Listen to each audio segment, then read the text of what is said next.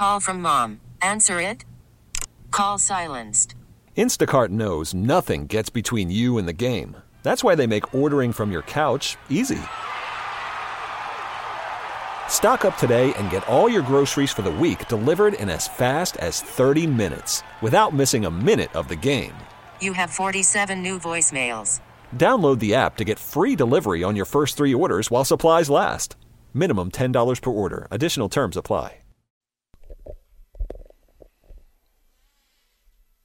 Stand up and get crunk. I guess maybe we can play it now as Choppa style this year. I don't know. That's what Logan brought it back with. All right, Logan, we'll give you a pass there. Welcome back to the show. Saints making a flurry of moves today as expected. Wave 2.5, 2 to 3 of free agency. You're going to hang out all that madness in wave 1, and here they are. And they signed Malcolm Brown. They re-signed Teddy Bridgewater. They restructured Drew Brees. All that happened within the last 24 hours or so. And on in to talk to us about it is Larry Holder, at Larry Holder on Twitter, of The Athletic. Covers the Saints, a little LSU there too. Larry, busy day for you, huh? Yeah, and I assume tomorrow maybe not as busy tomorrow, but I'm sure we're probably going to hear some movement one way or the other on a couple of free agent visits that occurred with the Saints today outside of some of the signings. So Teddy gets over $7 million, 7.25. We're waiting for all the details to come out about it, incentives or guaranteed money and all that. But that's a lot of money to pay a backup, and it certainly looks like they're ready to hand the keys over perhaps when Drew's done to Teddy, huh?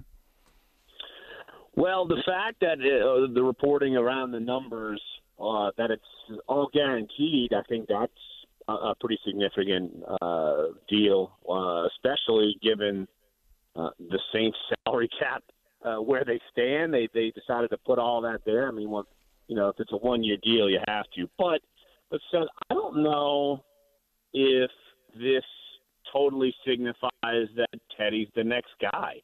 And honestly, the Breeze, we start with breakfast with Breeze, and then we get to dinner with Teddy, and you can mix them together in their deals, and both of them don't exactly scream to me a whole sense of certainty of what we know is going to happen after this year. I mean, you look at Drew's deal, they added another voidable year, which gives them an opening. If Drew wants to stay, they could push more cap room into 2021, and then what do? Teddy is not under contract after this year.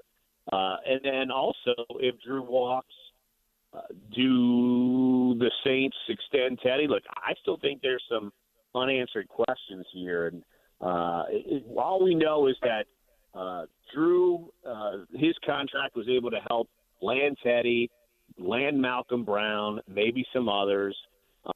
And Teddy's back. But outside of that, I don't really have total certainties after this year with everything that happened today. And he turned down a chance to start in Miami to come here. There's very little precedent, Larry, in the NFL for a quarterback, especially one who's 26, kind of entering the prime of his career, to turn down a starting job to go be the backup. And I guess maybe it's the guaranteed money. Maybe she liked the locker room. Maybe he wants to learn under Drew, or a combination of all those factors, perhaps. Yeah, probably so. And it sounded like the first offer that Miami had was 2 years, $10 million. I mean, obviously the Saints gave him more in 1 year. And so, look, I think Teddy also sees an opportunity that after Drew, whenever that is, if it is next year, he's got ready-made offensive weapons, a ready-made offensive line. He knows the offense. The offensive coaches know him. I mean, it's definitely different than going to a first-ever head coach in Miami with uncertainty with your weapons and uncertainty with the offensive scheme as a whole. Yeah, that's a good point. And Drew's contract, right about where you thought it might land here after the restructure, and next year, like you mentioned, was it $21 million they're going to be on the hook for unless they push it back? Again, paying the piper in the future. Well, the Saints have lived this way for as long as Mickey Loomis has been the general manager of the Saints, so this isn't some stunner. But yeah, and it's $21 million. It's not all tied to 2020. It would be split basically almost, a touch.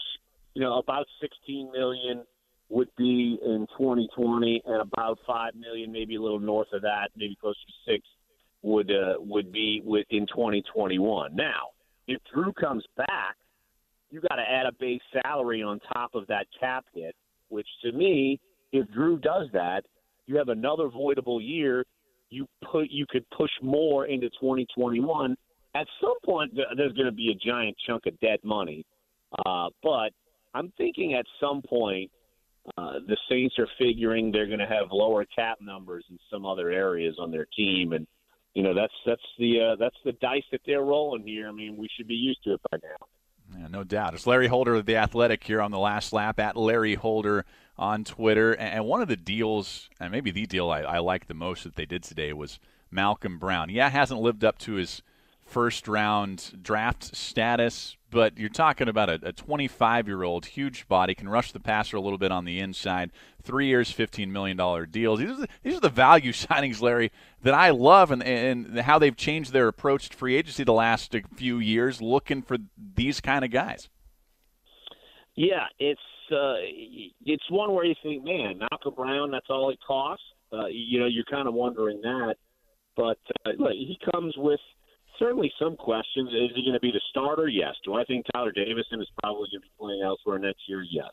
So they basically have a new nose tackle. And people are asking, Davison, they should keep him because of Rankins. Look, Davison and Brown do not play the same position along the front as Rankins and David Onyemata. So you got to stop looking at it in those terms. Davison is a nose, strictly a nose. Brown is coming in to be strictly a nose. That's what they play. They would leave the field in pass rush situations. So you got to look at it that way. But, Brown, he could play well at times, and he can struggle at times. I mean, I think that's part of what it is. Look at it here this way, that Malcolm Brown would have gotten a fifth-year tender because he's a first-round pick. The Patriots didn't give him one.